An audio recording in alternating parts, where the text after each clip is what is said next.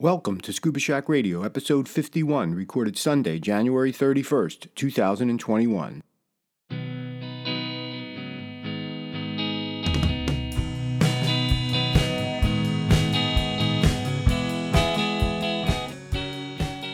Scuba Shack Radio is a bi-weekly podcast in support of our mission to empower individuals with knowledge, ability, and experience to venture underwater in pursuit of their aspirations and to advocate for ocean health and sustainability.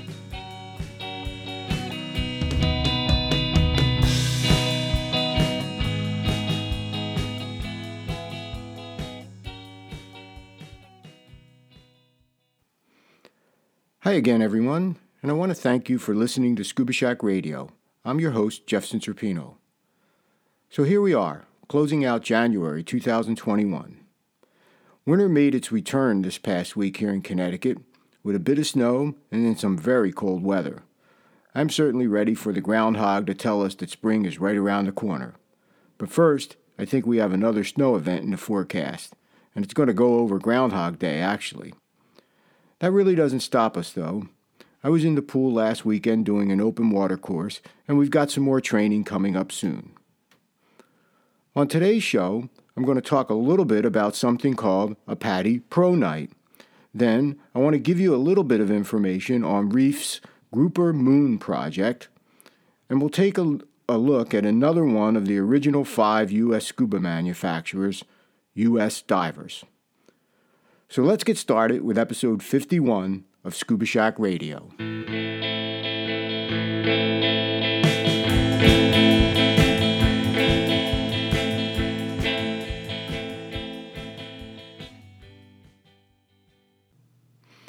There are many reasons why individuals decide to become a scuba diving professional. Many people dream of becoming a dive master or an instructor and ditching the corporate world, leaving that office or cubicle behind as they head off to an exotic destination to live the carefree life. What a dream. Many of us, however, join the professional ranks because of our passion for diving and our driving desire to share this passion with others.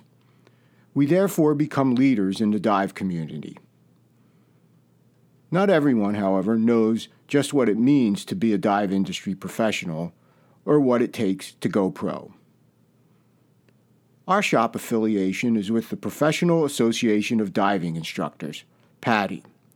And as a PADI 5-star Instructor Development Center, one of the ways we get the word out about becoming a dive professional is by hosting a PADI Pro Night. We just completed a PADI Pro Night last week, so I thought I'd take a little time to talk about this in case you hear about one of these in the future, and then you'll know what it's all about. First of all, our session, which we choose to do virtually this year, was open to anyone with the interest in becoming a dive industry pro.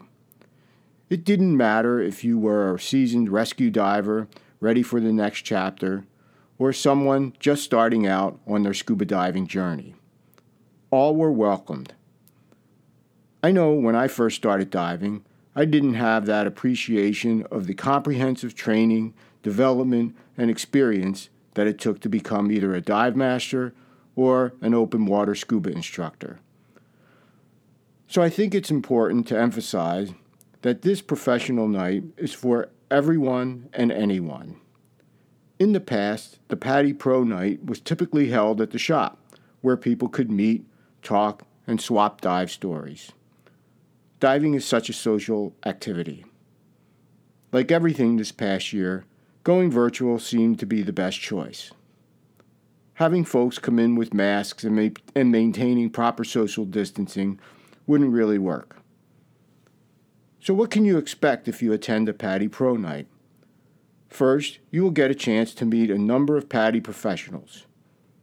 For our get-together, we were fortunate to have our Northeast PADI Regional Manager, Rob Cole, join us.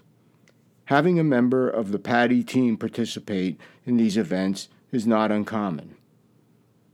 We start off by having several pros talk about their journey into the diving professional levels. They describe what motivated them to pursue this profession, what keeps them motivated, and the rewards they get from leading divers. PADI has also developed a couple of short videos to help show the diversity of people who pursue their professional designations.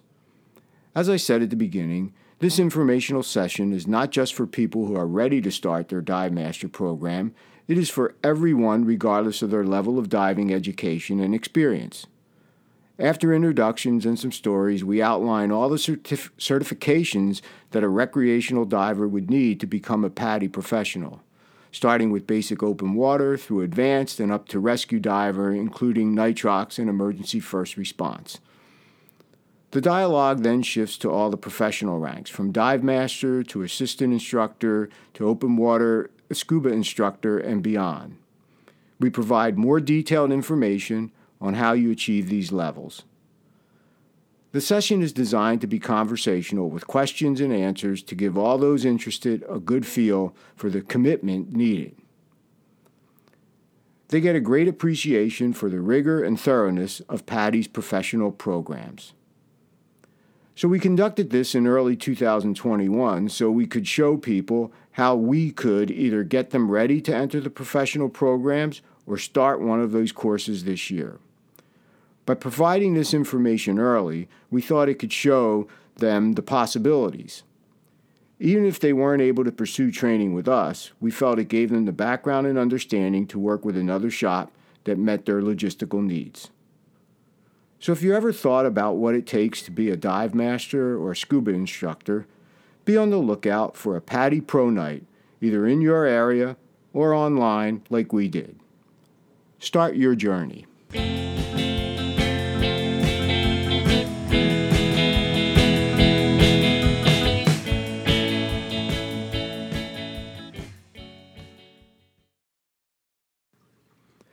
This past week, I attended another Reef Environmental Educational Foundation, or REEF webinar, or as they like to call them, Fishinars.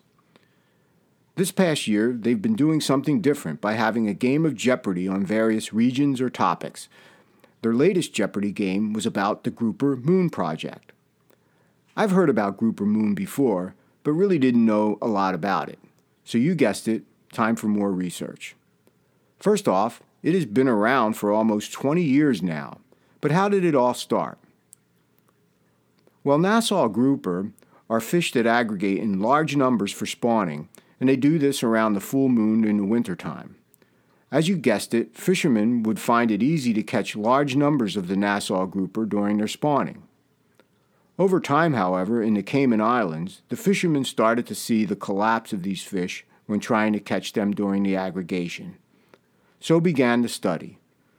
Reef started the project to study and monitor the aggregations in partnership with the Cayman Island Department of Environment, along with researchers now from Scripps Institute of Oceanography and Oregon State University. It is billed as the most advanced tropical fisheries research program in the world. The project incorporates research, monitoring, and outreach. That Jeopardy game that I attended was hosted by Bryce and Christy Simmons, who are two of the key researchers heading up the Grouper Moon project. Over the past years, they have used many different methods of monitoring and tracking the fish during the spawning aggregation. They had a category in the Jeopardy game on the things that didn't work so well, and that was pretty interesting. But through the research and outreach, they have been able to work with the Cayman Islands to put in more progressive fishing policies. Some of these policies include a closed season from December 1st through April 30th. Additionally, during open season, the catch limit is 5 fish per person per day, or 5 fish per boat, and the fish must be between 16 and 24 inches long. Now, the Nassau grouper doesn't reach reproductive age until they're about 5 to 7 years old, and they have an average lifespan of about 12 years old. They say the oldest known Nassau grouper was 29 years old. One of their methods of tracking the grouper is by tagging them, but they are working on something quite interesting: facial recognition for Nassau grouper. The advancements in artificial intelligence are making some amazing things possible. If you go out to the Reef website, under the Program tab, you can find a whole section on the Grouper Moon project. From there, you can get an overview of the project, access a whole series of publications and papers, and have a look at some of the videos of the spawning and aggregations from over the years. There is also a video put together by Guy Harvey that features Sir Richard Branson titled Grouper Moon, The Next Phase, a Guy Harvey Expedition. In that video, they show one of their latest monitoring and tracking efforts, and that is to follow the embryos of the Nassau grouper to see where they end up. The Grouper Moon project is also partnering with the Central Caribbean Marine Institute to study the impacts of rising sea temperature on these embryos. The increase in ocean temperature has a negative effect. That research is still ongoing. Another impact of climate change. As I closed out my research, I was wondering just how effective has the project been. Well, here's one piece of information that shows that it is working. On Little Cayman, the aggregation grew from about 1,200 fish in 2009 to over 7,000 in 2018. Now that's very impressive. It also represents the first time that a sustained recovery of Nassau grouper has occurred following a fishery-induced collapse.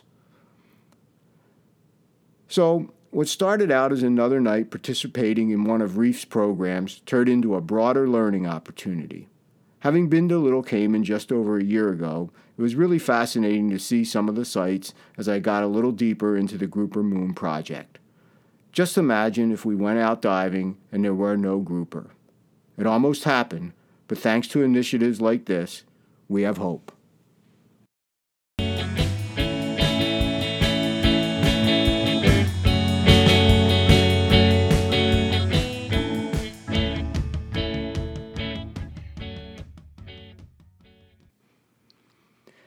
If you've been listening to Scuba Shack Radio, you'll know that I've been doing segments on the original 5 U.S. scuba equipment manufacturers in the United States. To refresh, I've already covered Voit, Healthways, and Dacor. That leaves SwimMaster and U.S. Divers. Well, I thought I'd cover SwimMaster in this episode, but I was stymied in my research. There just isn't that much I can find. I'm not sure if SwimMaster actually started out as Spearfisherman or was already in existence before they bought Spearfisherman.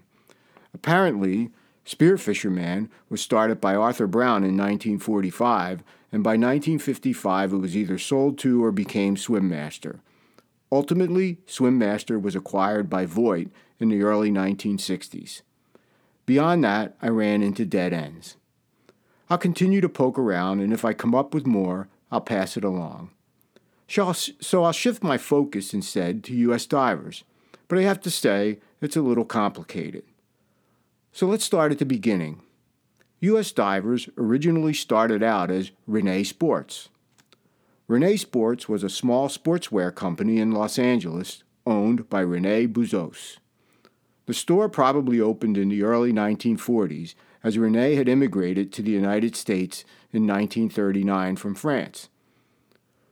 Rene Bouzos was born in Paris in 1906. His father was an inventor, and one of his inventions was a slot machine. Well, Rene first came to the U.S. helping his father deliver slot machines in Las Vegas. He fell in love with America and moved his family to Los Angeles, where he opened his sportswear company. The primary clientele for Rene Sports was freedivers and the underwater hunting community. There is some conflicting information on just how Rene was introduced to scuba diving. Some indications are that he saw the Cousteau Aqualung in a store in Paris and contacted Cousteau directly. There's another story that Cousteau brought 6 regulators to the West Coast and left them with Rene. Well, about this same time, Emile Gagnon had moved to Montreal and set up a division of L'Air Liquide there and was using a company in the U.S. called Spaco to distribute their equipment. I also found some stories that Rene wasn't happy with the 6 units he had, so along with Glenn McCall, Dick Anderson, and Sam LaRock, they kind of made them work. So as Rene looked to get more regulators, L'Air Liquide wanted them to go through Spatco, but Rene wanted none of that.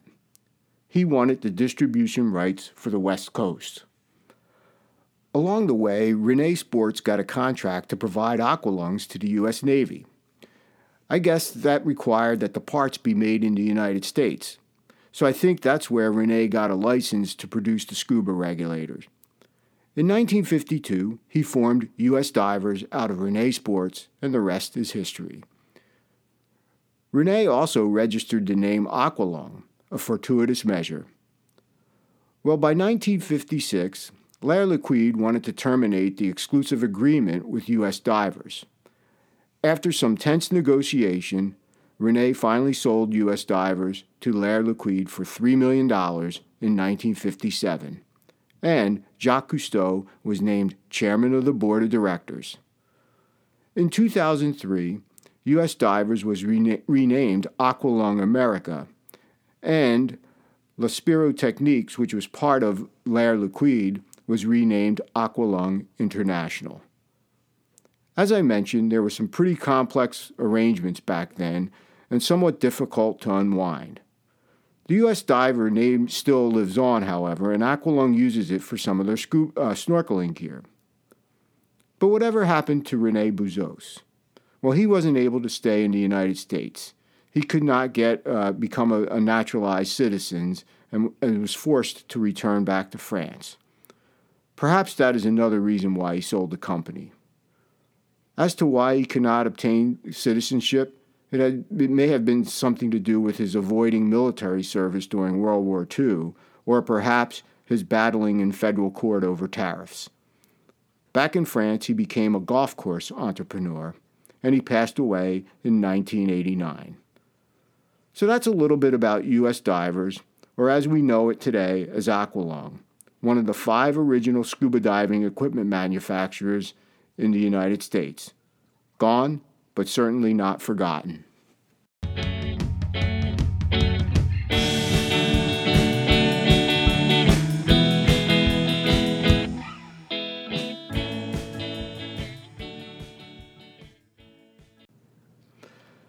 So that's it for today's show.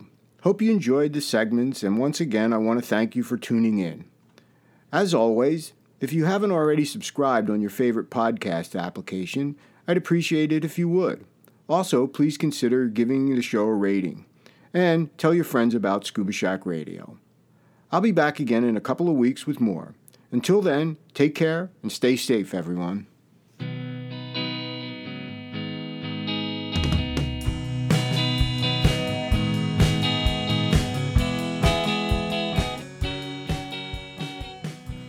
Scuba Shack Radio is a bi-weekly podcast in support of our mission to empower individuals with knowledge, ability, and experience to venture underwater in pursuit of their aspirations and to advocate for ocean health and sustainability. Talk to you next time.